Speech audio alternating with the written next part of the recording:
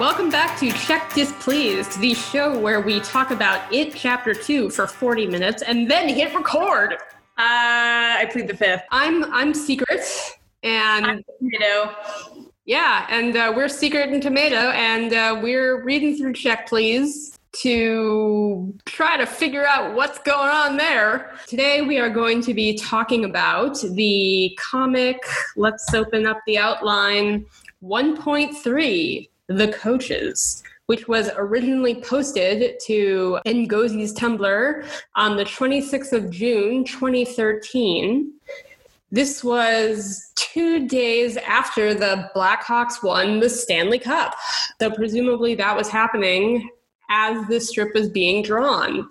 And now that we've gotten through that part of hockey history, I don't know what I'm going to bring up in terms of context to this podcast, because all I care about is the Blackhawks winning the Stanley Cup. And after that, who knows what could have happened. Anyway, what's up with you? I like hockey. I like watching hockey, but I am completely unable to stick any actual hockey details into my memory and have them stay accurate. So I'll never be able to get you any context, but I sure can tell you my feelings about the strip, I guess. I can only give context because I've made a point of trying to find it. Do you want to summarize the comic? Happily, sure. We're once again we're suddenly in color, or not suddenly, Flo was in color, but now we're back in a strip that's in color, which the first two strips online are not. And we're back in Biddy's room, which is a little more detailed, including Senor Buns, I think first little cameo in the corner. And Biddy's addressing his vlog and explaining that when he was playing in his small town Georgia co-ed club hockey team, checking was not allowed. But now in real college hockey, checking is allowed, and quote, "I'm so ready." I can't do a proper accent, so you got to look to Secret for that. We then see the team out on the ice. Jack saying, "Fiddle, heads up."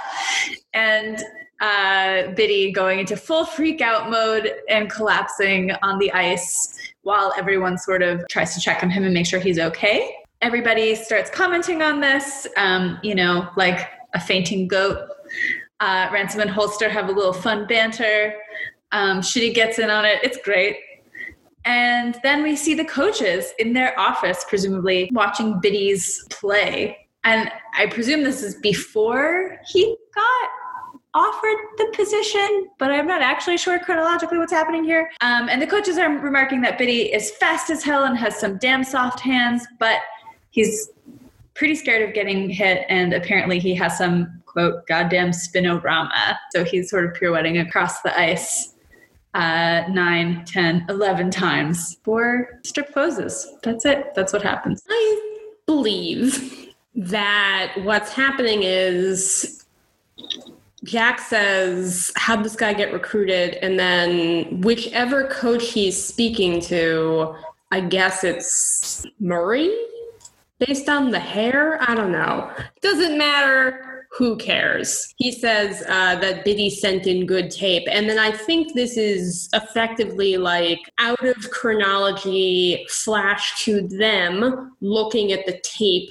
Biddy sent in. Yeah, I mean, I think that basically covers it. That's kind of all that's happening in this strip. Yeah, so some things I noticed while I was looking at this. I feel like the strip is just kind of like settling into backgrounds. Something that's interesting is that, what the thing we would eventually come to know as Senor Bun, Biddy's fucking stuffed rabbit, which is, I'll just be honest, one of my least favorite things about this whole comic. I hate that fucking rabbit. It kind of looks like a bear here, but you can tell that she's trying to like fill out the detail of his room. He's also getting moved in a little more. It looks very collegey, like he's got a bulletin board and his shoe rack is in like a stupid place, and he has what I think is a Georgia state flag, because people are always bringing their state flag to college, like those sort of twinkly Christmas dorm room lights that certainly I didn't have up in my dorm, but I did have in my childhood bedroom. And then if you look at the third panel where you see the interior of the ice rink, you can see that, like, I think her backgrounds will get a lot better as the comic goes around. This feels very, like, straight line and kind of like right angly to me. You can sort of sense that this was somebody using, I mean, I guess she's doing it digitally, so she wouldn't be using a ruler, but it feels very much like somebody taking a sort of vanishing point and then building out a background that way. That said, I still think it looks really good. I think it really sets a feel for the room and kind of gives you a sense of the space that you're in, that the characters are in. Yeah, I don't know. I love the way that the light falls. I think that even though like her skills are developing, you can see that this is a world that feels real. I was also trying to figure out those banners hanging over the ice. I was wondering if those were maybe like achievements or championships maybe that Samwell hockey teams had won, or are they just sort of like banners for the other ECAC schools? My assumption was that they were Samwell related because they're Samwell colors, but I'm not sure whether they would be just pro Samwell. Like it could just be pictures of like fucking Welly or whatever, right? I don't actually know. Oh, I'm so glad you asked. Welly is Samwell's official mascot, I think, right? A giant well on legs. I presume they're not pictures of Welly. When every school I've been at has been part of an athletic association. So like both my undergrad and my grad degree were in the same conference. It was the University Athletic Conference, or the University Athletic Association. And those schools would always either in the gym or in some permanent place have the banners of all of the constituent members of the conference like hung up somewhere. And they weren't like the colors of the individual school. I guess it's like a stylistic choice.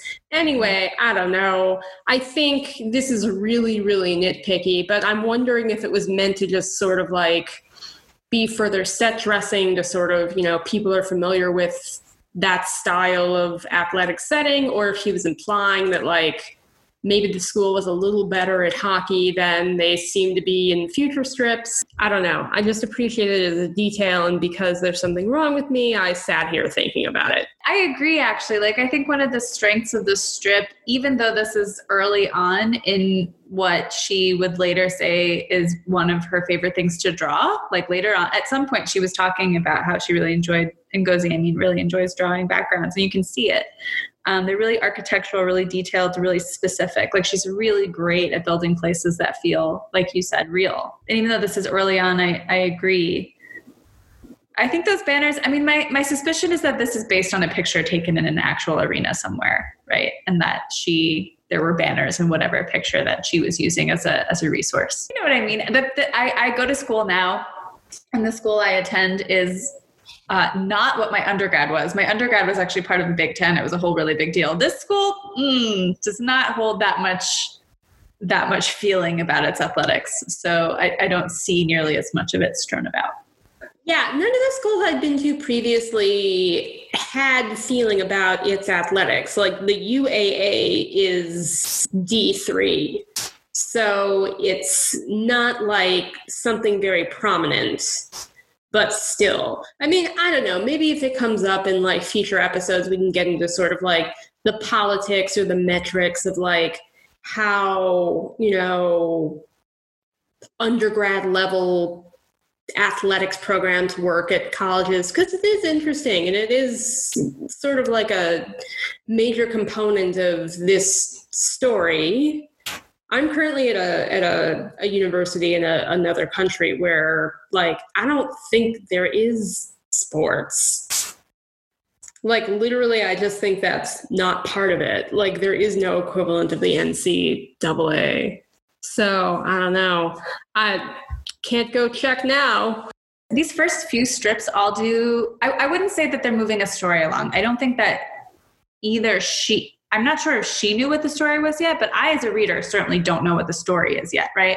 Like the story for me is there's a situation happening where this kid who used to do sort of figure skating is now in a hockey team, and he's small and bright-eyed and he's surrounded by like lunks who make jokes. Like this is sort of all that I see so far, right? But that's compelling to me. And so for me, these first few strips do, rather than move a story along, it's kind of like build a portrait from different angles. And for me, this is what this strip is doing. It's giving me another angle. It's showing me these guys on the ice, not while talking about like shitty sick flow, right? But actually doing something vaguely hockey related. It tells me that Biddy is scared of getting hit, but has made it onto this like relatively impressive question mark hockey team. Although like whether it is or isn't, I don't know. It's supposed to tell us also about Biddy's skill, what he's good at, what he's not good at, what he's scared of, and who he is on the ice. And places him in a very particular role as sort of like the guy with soft hands, right? Yeah, so put a pin in that, because I made some notes on Biddy here that I would bring us back to, because I think that feeds into some sort of larger overarching questions about the comic, like all of Check Please, not this one strip. What I kind of started theorizing as I was looking at this was that we have sort of, I think, within these early comics, Shitty, Ransom, and Holster as emblematic of like hockey bro culture. And then Jack seemingly is sort of more emblematic of hockey as a sport, because he's kind of still like a team functionary. I think in the last episode, I said that he seemed like a functionary of the hockey team. And I think that sort of continues to be the case here. I guess we sort of learn a little bit about Shitty because, in regard to their fainting goat conversation, he has like a specific reference point for what they're discussing. So it's sort of like he's able to memorize terminology, and he has a bit of a like, sort of referential academic way of thinking about things. I think this is maybe like the first indication that Holster is really into pop culture. His reference of "this is why we need movie night," I think that's kind of in line with the character that's built out for him. Maybe more so in the tweets and the other extras than in the strip, but I know that's one of the things we're supposed to know about Holster, is that he's really into like movies and TV. I really like Ransom line, I'd kill myself. I'd eat some goat poison. I don't know if that says anything specific about Ransom, but it just, I don't know. I like it. I think it's funny. Good banter. Good banter, boys. Something I would point out is none of them actually seem concerned about Biddy. Yeah. No, I'm serious. Like, I started thinking about it and I read through this, and literally the only person who appears to be concerned about Biddy is the coach. I guess it's Murray. Not that it really fucking matters. Asks him if he's okay. He seems pretty traumatized, and like, the boys are making jokes about it. None of them ask him if he's like all right. And I guess, that's possibly because they like don't know him well enough yet to realize this is part of a larger problem. But I think partly it's also like this comic just hasn't developed yet in the direction of like, this sort of like, are you okay? Like checking in on like everybody's mental and emotional capacity. Like, I don't think it's gone in that direction yet. So it's just like, yeah, why would they give a shit? But I actually don't know that that's so much ever present in the comic. Like, yes, it is to some extent, and certainly Biddy takes it on himself. I mean, okay, so I have all these like character theories as to why Biddy is like this, but certainly at times Biddy takes it on himself to ask other people or check up on other people or do things for other people to make sure they're okay, right? But I'm actually not sure how much of that sort of like softness or whatever, tilde asterisk soft asterisk tilde quality is present in the comic itself, and how much of that played out because of fandom expectations of different characters. Because for me, I have to say that the timbre and tone in a lot of fandom work is like quite different at least than this part of the comic, and I think maybe also latter parts of the comic. So I'm not sure. We have an ask in our ask. No, it's a reblog. We have a reblog that's basically asking us about how much fandom we're going to get into. So maybe we'll expound on it a little more there. But I just presume we'll talk about fandom a lot because I think this is a case where the fandom bears down upon the work. And I think we're going to get to a point at which it's like difficult not to talk about the fandom. Yeah, I agree. But I do feel like a lot of this comic ends up being about, are you your best self? And like, how can I help you? And like people supporting each other. Like we just read a bunch of strips where, you know, basically the entire hockey team has to like get Biddy to finish his fucking thesis. In the end of year 2, they're all like buying him an oven so they can all like bake together. And it's all this like very sort of, you know, everyone's like mutual self-care community maybe feeling. But yeah, I mean, here it's just like, you know, Biddy fucking fainted on, you know, the ice and he looks kind of like a little disaster. Yeah, no, none of the masterpiece okay. I guess because that wouldn't be funny. And this comic is still a comedy. Yeah. And I also think it's quite interesting actually now that, so I've been looking at this panel of the fainting goats discussion for like a few minutes now. And I'm just thinking about Jack, not only not asking if Biddy's okay, but being like, why is this person on this team? Why have you done this to me, to the coaches? I figured I would bring this in maybe a few episodes down the line when Jack's captaining comes to the forefront a little more, but like, he is the captain of the team. Like, it's kind of his job to understand this shit. His function is to collectively help the team win. So I suppose if I were him, I'd also want to know. Oh, yeah. I just think it's really, I mean, it's clearly like as a comedy point, but I also think just as a character point, it's very interesting that at this point, he is not only not engaging in like fun goat banter, but also actively like, why is this kid here? How did he get recruited?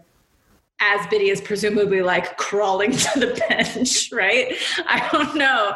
There's just something about that which is so different from the kind of like Biddy central behavior modifier that happens throughout later parts of the comic. I don't know. It is a bit weird actually that like after the sort of Biddy beginning part here, he's not in this panel. Like he's just on the floor and none of them are looking at him and that's not where the action is. Yeah, I mean, I suppose to a certain extent you could read this as Jack, he thinks of himself as like important and skilled and serious, so he's not going to participate in the conversation that the rest of the team is having. He's going to go directly to the coaches. This is also something that I think we see throughout Jack's sort of like captaincy, right? Is this, well, we'll have to see. We'll have to see if it's still true. But I remember that he goes on a journey, and I guess we'll have to see whether it really happens or not. I will say about the coaches, so there's 2 of them, Coach Murray and Coach Hall, and this comic is called The Coaches. Question for you, Tomato. Why is this comic called The Coaches? My real honest guess is that Ngozi didn't know where she was going and was just like, let me throw all these characters out here. Look, here are the coaches. That's part of a team. It's important. Here they are. But I don't really know because it's not like we spend much time with them or care about them or their opinions or their lives throughout the rest of the comic, other than as sort of like peripheral figures. I happen to know, based on one tweet somewhere, that Coach Murray has a daughter. That's completely irrelevant because who the fuck is Coach Murray? I could not tell you like anything about him. Yeah, I think you may be right. My guess is that it's possible that she had an amorphous idea of like these characters were going to be around enough that perhaps it was worth introducing them and naming them, maybe just for the sake of verisimilitude. It would have seemed really weird to be depicting a hockey team and not know who the coaches were. I think she does this a lot, where she gives a character an introduction And then that character maybe makes like background appearances, but never actually contributes anything to the story. Really big example that I can think of that we'll get to very early in the second half of year one. Yeah, I think she does this repeatedly where she like sets up a big character entrance and then it's just like, well, this character does nothing, adds nothing. Like, why are they here? I don't think with the coaches it becomes obstructive, but she is really bad at practicing what you would call economy of characters, which is only introducing and forcing the reader to keep track of the characters who are central to the plot. I also think that there are kinds of stories where that's not important, right? Like there are kinds of stories, especially in experimental writing, which is something I'm into, where something like economy of character doesn't really matter, or you're trying to prove a point, which actually requires you to subvert that expectation. If she were doing something with these entrances, or I think trying to make some kind of point about them, then I would actually really be much more willing to entertain all of them. But this is not a super experimental text. It's basically following like sports film / romance comedy plot arc, neither of which tend towards the experimental. Although this particular introduction isn't that frustrating compared to like later ones, it is setting up a pattern that I guess I'm curious about. Actually, I'm curious. We can't know this, right? Like, and I don't really like, I think Ngozi is a good writer. I love to speculate about the comic itself, but I don't really like speculating about her. It just doesn't seem, it's not really my jam. But I am curious about like what she was envisioning this in conversation with at the beginning of the comic versus at the end. Because I would say by the end, it's very much a story about romance. But at the beginning, as we discussed before, it seems to be a story about hockey. And so I'm wondering what kinds of like movies or books or, I don't know, incredibly boring hockey autobiographies that she was thinking about when she started building this up, because then I think kind of coaches like would play a more intense role. They often do in sports narratives. I think you're right about that. And to that, I would add, if this were potentially going to be just a sort of episodic, whenever she felt like it, gag-based daily life tales of a funny college hockey team where the main character is a fish out of water, that's the sort of scenario where maybe, yeah, you'd want to like introduce a couple coaches because it's conceivable that at some point you'd want to structure some gags around them.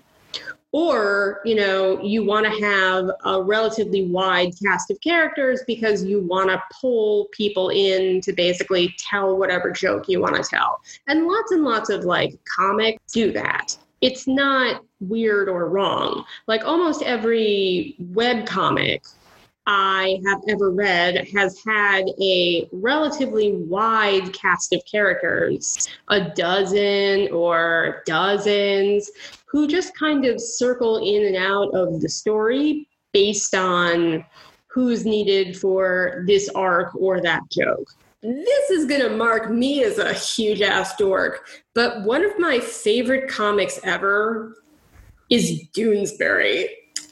And, you know, I can see you laughing. I can see you laughing at me. That's fine. Laugh at me. I can take it.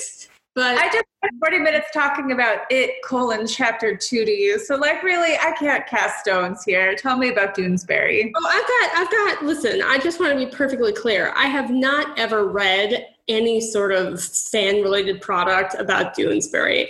But I bring it up because it famously has a cast of like dozens of people. And there are arcs in the comic. It's a political comic. It's a left-leaning political comic that follows the lives of a group of friends starting in college in the 70s. They're going to actually a very Samwell-like college. And they also live in a sort of house-type situation in a commune on Walden Pond at Walden College. And they sort of go through the arc of American history from the 70s up until now after graduating from college. And as they go through life, they meet a bunch of people. So by the time the comic gets current, I think it's been on hiatus for a while, it is, you know, a cast of like dozens of people, and there are story arcs, and you just kind of cycle in the people who are necessary for that arc. And because it's episodic, it doesn't really matter if you have never seen this character before, because they're integral to the story that's being told over these 4 weeks. And then after 4 weeks, it's going to be a new story. But also, if you are familiar with the comic, then yeah, maybe the interrelationships between all these different goddamn characters and like who is whose child or grandchild is important or meaningful to you, or it enhances your enjoyment of what you're reading, but it's not like strictly necessary. Sometimes in fucking Doonesbury, characters go away for like decades. A web of a zillion characters is not unusual for a comic. It's kind of part of like a certain kind of comic writing. Less so a graphic novel, but a comic that tells episodic stories, yes, very much so. And I feel like the beginning of Check Please has a lot more of the latter than it does in common with a graphic novel. So... Oh, I agree. I think that's part of the pacing also, because the pacing dramatically shifts throughout the comic as well. And the pacing here of all these introductions and all these kind of one-liners is very much like newspaper comic. It's possible. We keep sort of dancing around this idea of like, when did Check Please shift and when did it become something else and when did it change? Maybe part of the change is that it was becoming more of a graphic novel being drafted and published in increments rather than as a singular work. But in terms of like the coaches, it's like, yeah, like these coaches don't matter. The fact that there's a strip named after them is completely irrelevant. They will come up like in certain points, especially much later in the comic when she's doing kind of like montages of what's going on in Biddy's life. You'll maybe see like a panel where he's like standing next to a coach. I guess the one thing we haven't really talked about here, at least characterize, is Biddy. And you mentioned Spinorama earlier. I went online and according to Wiktionary, it is the action of spinning a full turn while skating with the puck in order to protect it from opponents. And interestingly enough, spinoramas have been banned in the NHL in shootouts and on penalty shots since September 2014. So while this comic was being written, that was something that you could do in the NHL, but it's not anymore. I don't think there are any rules about it in the NCAA, but yeah, it's basically somebody who's like deftly sort of, using their body to kind of like turn away from the site of play rather than skating through. I also wrote down the definition of soft hands. Basically, what it means technically is that if you're gripping your hockey stick in two hands, that if your bottom hand is loose on the stick, or maybe if both hands are loose on the stick but still in control, you'll be able to get better puck handling because you'll be more deftly able to maneuver. And it's a fast game. That description we read out of the forward from #hockey on the last episode, where where Ngozi makes the comment about, a piece of vulcanized rubber flying around and it's fast and exciting. It's like, yeah, hockey play is really like that. It's extremely dynamic, and being dexterous and able to sort of maneuver yourself and the puck around the ice and into and out of sort of clashes with opposing players and sometimes your own players is part of being really skilled at hockey. And I think, at least in what I've encountered in terms of the minimal amount of hockey RPS I've read and a lot of the Check Please fic I've read, it seems to be commonly believed that you can sort of be one of two things as a hockey player. You can be skilled and highly technical, or you can just be a big, strong man. And if you happen to be both, that's the ticket. But Biddy is obviously only one of them. He's also fast, the coaches say. Yeah, I think it's pretty obvious that he's skilled and technical. He has a playing style that is very like agile and lithe, and that seems to be why they want him on this hockey team. Yeah, I will say that I have seen that dichotomy between sort of like gritty players and like agile players. I have seen that in actual hockey media as well, although I'm not, deep in hockey world. I just like hockey and watch it sometimes. But I don't like follow hockey particularly closely. So I do think that sense is rooted in reality. And I think there's some qualities of it in the text of Check Please also, although there's like not that much hockey talk actually in Check Please, I guess, compared to some other media about hockey. Biddy definitely is not a player who, for example, will be jumping into particularly high contact play, as is evidenced by the fact that he like falls right over. Yeah, I mean, I think the coaches are basically describing that he is a player who avoids physical confrontation. And listen, I like hockey very much.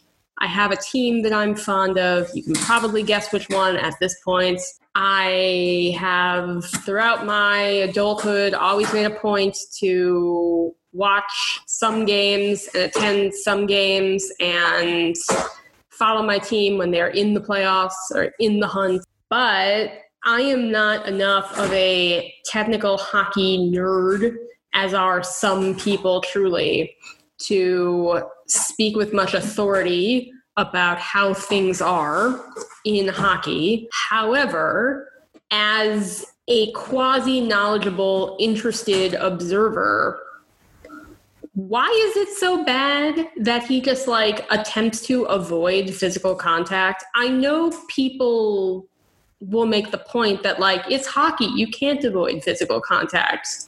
However, I feel like, yeah, why would you not want to avoid getting hit? Like, why would you want to like throw yourself into a bunch of like men who are potentially going to injure you? It seems pretty common sense to me. Well, as someone who has played a contact sport, now that I'm thinking about context, I'm thinking about the NHL's relationship to like concussions as a thing that exists, which used to be concussions don't exist. Let's not talk about this. Till now, concussions do exist according to the NHL, or so this seems to me as someone who's sort of like outside of that world of like deep hockey following. But this was written at a time when concussions and other kinds of injuries of that sort were not really being talked about, or were just beginning to be talked about in a more in-depth way, as I recall. Does that sound right to you? I know that it's been sort of a rapid acceleration of the acknowledgement that playing a contact sport can cause you serious, long-lasting repercussions. I definitely think that it seems very odd that a sport where part of the fucking sport is basically grabbing a dude and wailing on him would have far, far fewer evident examples of players suffering long-term damage than in football. Seems quite bizarre to me. I've seen all sorts of excuses made for why that might be. And I just don't know enough about like the politics of the actual league to really speculate on why that might be. I'm sure there's somebody around who knows a lot more about this than I do, but what I do know is that hockey is an intensely physical, intensely grueling sport, and part of what makes it such a den of toxic masculinity is that the reality of it is, I think, rarely discussed. Maybe this is because, at least in the US market, which obviously is like what I'm familiar with, hockey of the big four major sports leagues is the least popular one, like by a lot. So it just doesn't get the same kind of media coverage and media attention as the other three. So it hasn't had to have like the public reckoning that football has. It's a natural impulse to not want to be injured and a natural impulse to not want to be hit. I think wanting to avoid being caused pain are not crazy, unusual reactions. And I think for me, at least personally, one of the questions that's always been sort of floating around the periphery for me about Check Please is like, why are any of these people doing this? And now for some people, it seems like, you know what, they're a type, and that's the type of person who would play hockey. Makes sense. Can't question it. I think when we, a few strips from now, get a little bit more about Jack, we'll have probably a really fruitful conversation along these lines. But I think, you know, with Biddy as well, I do sort of feel like it's never really adequately covered in this comic. Why does this kid want to play this sport at this school? Right. I agree. I mean, I do have theories about it, right? Which are in part based on the text and in part based on the fact that I played and will hopefully play again roller derby, even though I am not a particularly I did not grow up playing contact sports and so on, right? So I have my own specific relationship to a pretty intense contact sport. Also on skates, although a different kind of skates, which has certain sort of things in common, I think, with a sport like hockey. So of course I have my own perspective.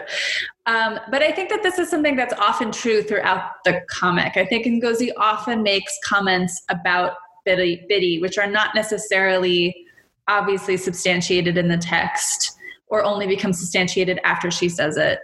I also think that Biddy's motivations are opaque to himself, and because this would be my argument. This is my reading of the character, right?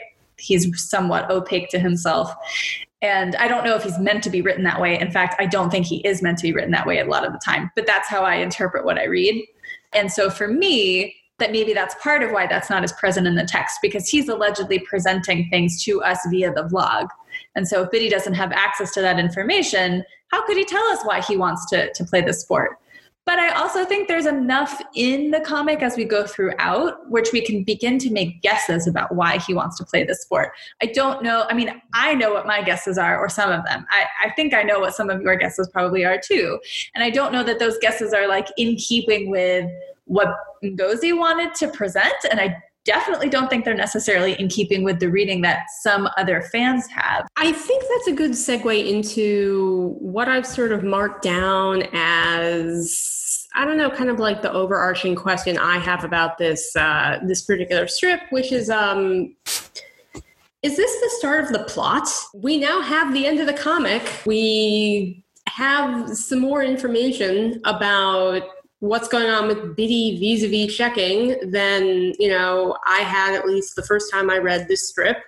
So I don't know. I mean, is this the plot? You seem to think not when we were at the top of the conversation, but my argument would be that it is. The vlog, the thing that's sort of giving the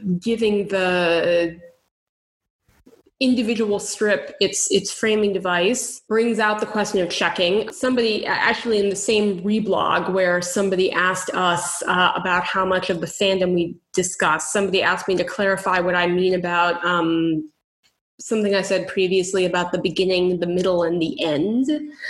Well, I mean, this is a strip that has a beginning and the middle and an end. The beginning is Biddy saying, or implying to the reader he's afraid of checking. And, the middle is showing Biddy being afraid of checking. And the end is the coaches saying he's scared of getting hit. And I think, that basically raises a question. And, you get some evidence in the middle of the story. And then, the conclusion is, he's scared of getting hit. And like I said, now we've got the end of the comic.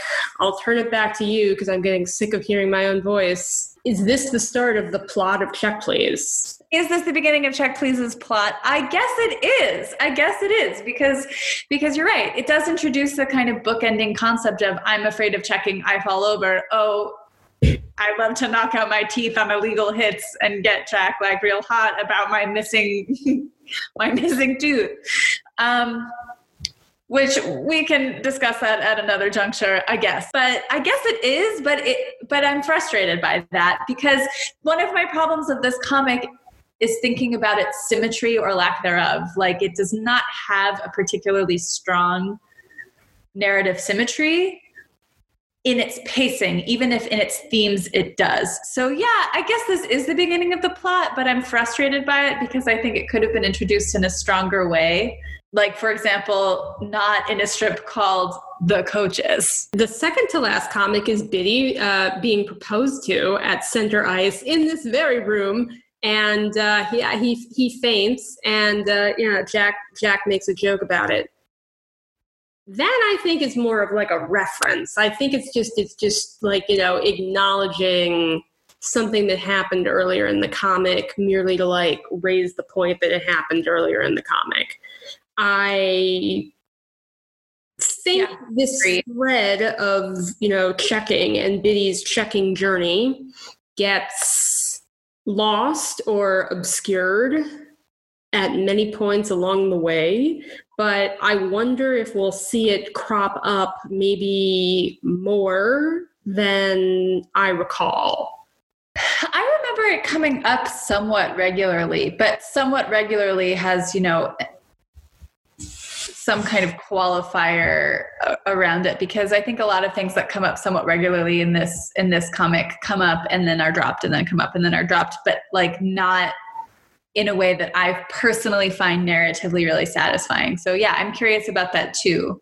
I do remember it coming up multiple times, but not in a way that I necessarily felt excited about. I guess we'll just have to follow this and sort of see how we feel as it goes along. But to me, the question of the checking is like, at a certain point, it's just like, why? I don't know. I guess Biddy just has this, like, even though he's a lazy piece of shit, as I'm sure we'll figure out soon enough, I think Biddy just like has this, real fucking American Puritan work ethic where, if you can't do one thing, by God, trying to overcome that one thing and achieve this one meaningless thing will become the thing that drives your life for 4 years or however long it takes. And I just keep circling back to basically the point of like, why? I think we will hear a little bit about this, like very little bit about this, a few comics down the road, but there's no indication that Biddy likes hockey up to this point. What he gets out of it is unknown to the reader. The one comic we've had so far, the hockey shit comic, that's basically about like the culture and how fun it is. Biddy is not in that comic. And I think, what it means to him and why he wants to subject himself to like conscious disrupting terror every fucking day of his life for 4 years in a row is, I don't know, when you put it that way, it's just kind of like, what are you goddamn doing here?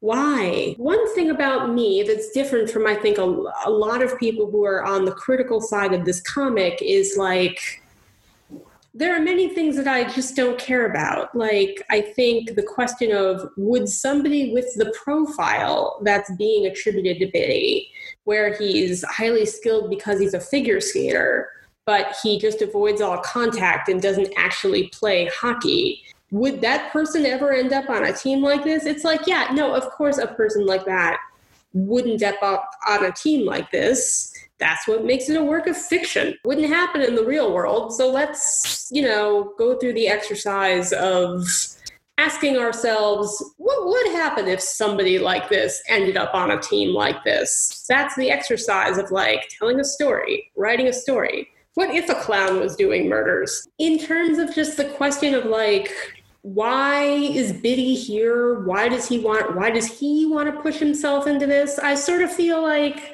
well, that's a little more important than just like the setup, because it's his motivation.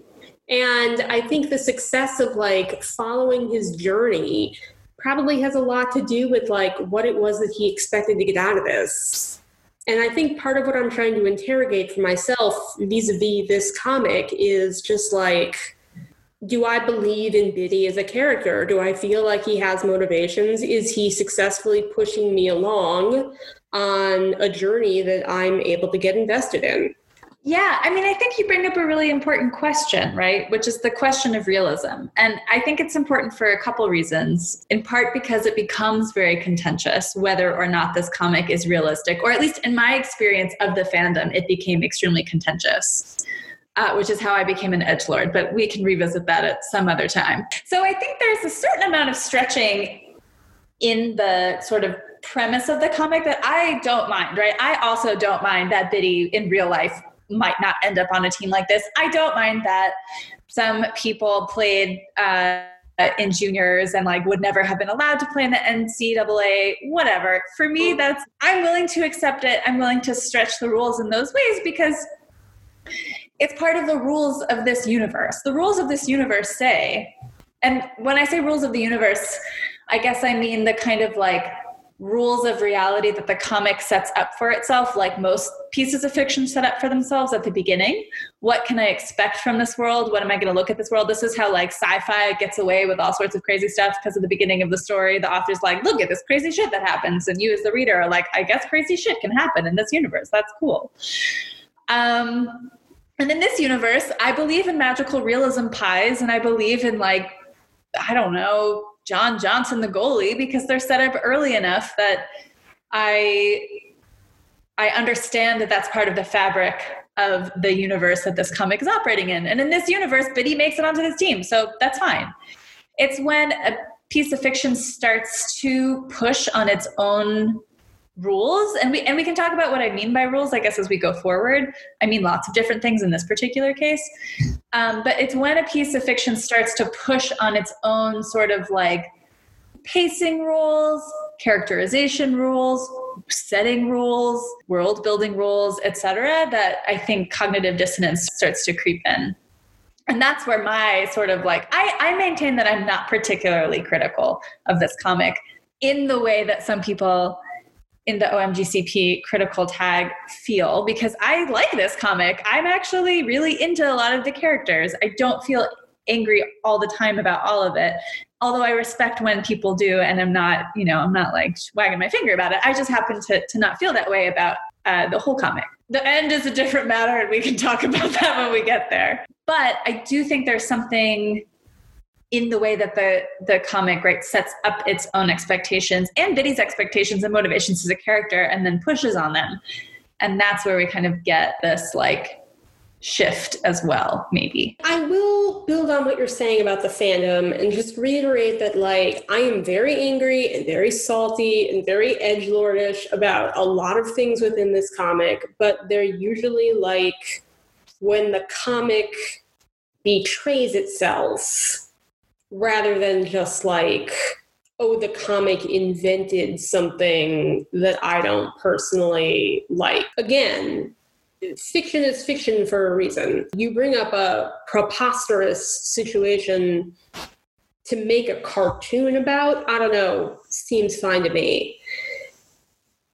I definitely feel like people go way too hard about things. I do also empathize. I think those are people who have been really disappointed, not just in this comic, although they certainly have, and I think they certainly deserve to feel that way, but in a larger media sphere and in a world that has set them up to be frustrated by certain things that they thought wouldn't be reiterated in this comic, and then they are, and like that's angry making. One thing I will say, to go back to a point you made earlier about Ngozi and like speculating on Ngozi. On one hand, I do feel like it's not really fair and also perhaps not really productive to try to speculate on, personal motivations or biographical details or wonder about things that maybe you wouldn't want people to speculate about you necessarily. I try not to do that. I try not to do a kind of like, biographical analysis of what's happening. At the same time, I do feel like, well, this is the author, and the author's decision-making process is the comic. And obviously the author is going to be, influenced and impacted by the comic's reception and the socio-political and socioeconomic and ideological context that they're living through. And I don't know, I feel like, decisions made by the author start to bear down upon the narrative. And at a certain point, it starts to become difficult to pull those two things apart. Well, I mean, I agree, right? Like there's a certain point at which I think I will definitely want to talk about my perception of Ngozi's relationship to the fandom and kind of how that manifests in the narrative. For me, it's just really important to remember that Ngozi is a real person, and there are things that I just don't really feel comfortable speculating about. And similarly, that the characters of this comic, even though we talk about them as though they're people for shorthand purposes, really, they're fictional. They don't have agency. They can't make choices. So when we can talk about in universe, like a particular character and their feelings and motivations, but I do always want to remember that they are creations of a person. And so it's important to me to be able to talk about, yes, absolutely, the author's choices and how those choices end up shaping what happens and why the context of the author matters. I just like also to remember who is a real person and who is not, which is sometimes not a thing that is easy to do when the major contact you have with an author is through their work, and especially through their work that you have a long relationship with, that you care deeply about, whose characters you have almost a personal relationship with because you spent so long with them. But I agree. I think it's important to talk about an author's context, the context in which the comic is being written, and why that might have led the narrative to go down certain paths. I guess maybe the most simplistic way to put it would be something like, it's unfair to be mean, but it's okay to be critical. Yeah. And criticism is about putting things into context. It's often negative, or at least, evaluative, but it's not about personal beef or bad intentions because you're acting on your own emotions absent other concerns for the artwork. Criticism is about putting something into context so that you can come to understand the work better, and alongside it, understand comparable works, understand the readership, understand the culture that produced it.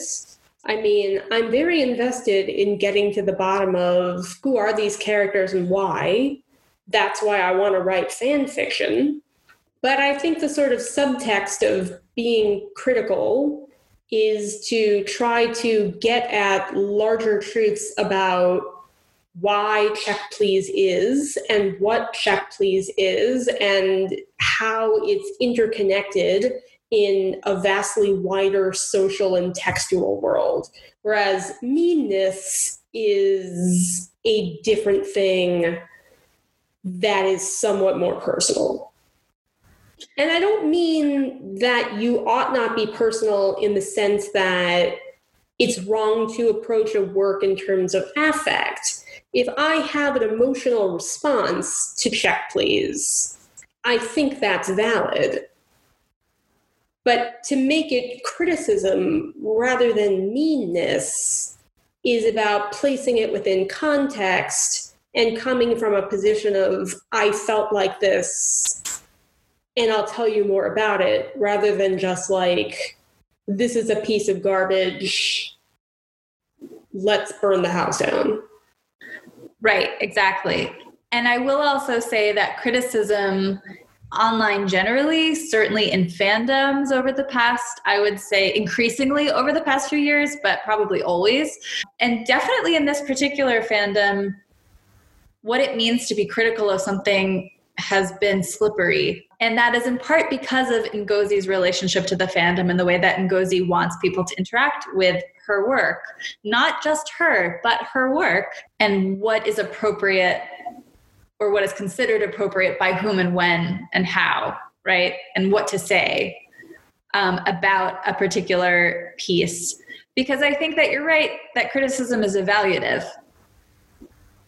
And that's a process that isn't just, I liked this, I didn't like it. It's, I like this because, or I didn't like this because, or I thought about this because, right? There's that because component. You can really tell I'm a writing teacher, I'm sorry. But I think that that's a really important part of the project of criticism, and also something that has been difficult to engage with for this particular comic in ways that are not, that's not the case in the other fandoms I personally have been part of.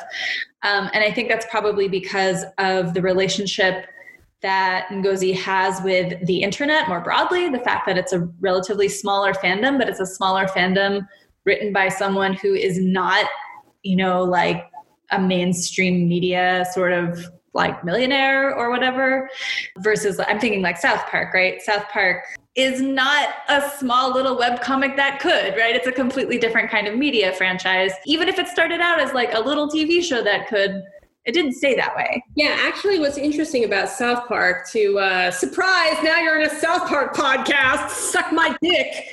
The thing about South Park is, you want to know what, it did start actually as this little thing that could. It started basically as like a little, you know, a few minute long construction paper animation that just like these two guys who had some industry connections, but certainly were not especially like prolific and wealthy, just kind of like put together. And I think, you know, they had the benefit of doing that within a media environment where there was no chance that they would be exposed to the feedback of their thing in such a way that it would like directly impact their like will to continue. It is an interesting comparison to me because I've spent so much time in the South Park fandom and so much time thinking about it. And it's just like, you can say whatever the fuck you want about South Park. And it's just like the two dudes who make it. And it really is just two dudes who make it. I mean, they have a staff, obviously, but Trey and Matt, they are not ever, ever, ever going to fucking hear me and my friends on the internet making jokes about how they're, you know, almost dead, numb on the inside, and their show is a trash fire, and I'd love to just whip out my dick and pee on it. And like whatever else I've said about South Park over the years, I don't think I've said all of those things. I definitely have said that they're dead inside. It's just like, I feel very comfortable making those criticisms because they're not going to be exposed to it. I would try to tonally temper what I said about Check Please, because I do know that people's feelings are involved in a way that they're not involved with a lot of like larger, less personal, more corporate feeling media. At the same time, I do feel like, well, Check Please is a commodity that's been put into the marketplace. It's an artwork. Art is an economy. I'm sorry, but like the leverage that the consumer has or the viewer has or the reader has, however you want to think about it, is the ability to engage with it critically. And by far, the vast majority of that engagement has been positive. So as long as you're not adding, you know, at Ngozi, you know, you're dead inside or whatever, I'm sure you could get much meaner. I'm sorry. I just feel like you have to allow the con crit or even just the crit to exist alongside the artwork. And the privilege of being the author is that you are under no obligation to expose yourself to or heed any of that criticism. I used to argue with this about people in fucking fandom about like on-crit fanfic reviews, where it's like, listen, you as the author have the power to not give a shit. that somebody said they don't like your fanfic, or they wish you'd written X, Y, and Z. Like, that is the power that you have. Somebody posts like, oh, in the next chapter, will you blah, blah, blah, I didn't like this. Fucking ignore them, or tell them you won't. You're in charge. You are the author. And I feel like so much of this is muddled up, and a lot of it gets lost when talking about check plays. But that's how I feel. Yep, we talked about fandom, and I think we'll probably end up coming back to it quite a bit, because I really do think that it bears down on the next 100 comics. Yeah, I agree. I mean, I have been in quite a few fandoms, but almost always, I mean, listen, I'm drawn to very low budget genre TV and high budget and very stupid genre movies. So that's what I have tended to be in fandom for. And those people are absolutely paying attention more and more to their fandoms, right? Because they have realized that, oh, this is a whole group of people who will spend money on shit if we're like, look at this Captain America t-shirt we made or whatever, right? I've been part of these larger corporate franchises where people are absolutely, somebody is paying attention to the fanfic that people are writing, the things that people are talking about online, but they're paying attention to it not in a personal way at all. It's either, how do we convince people that like Captain America is not gay actually, or how do we get them to spend money on like whatever it is that we're trying to shill this week, right?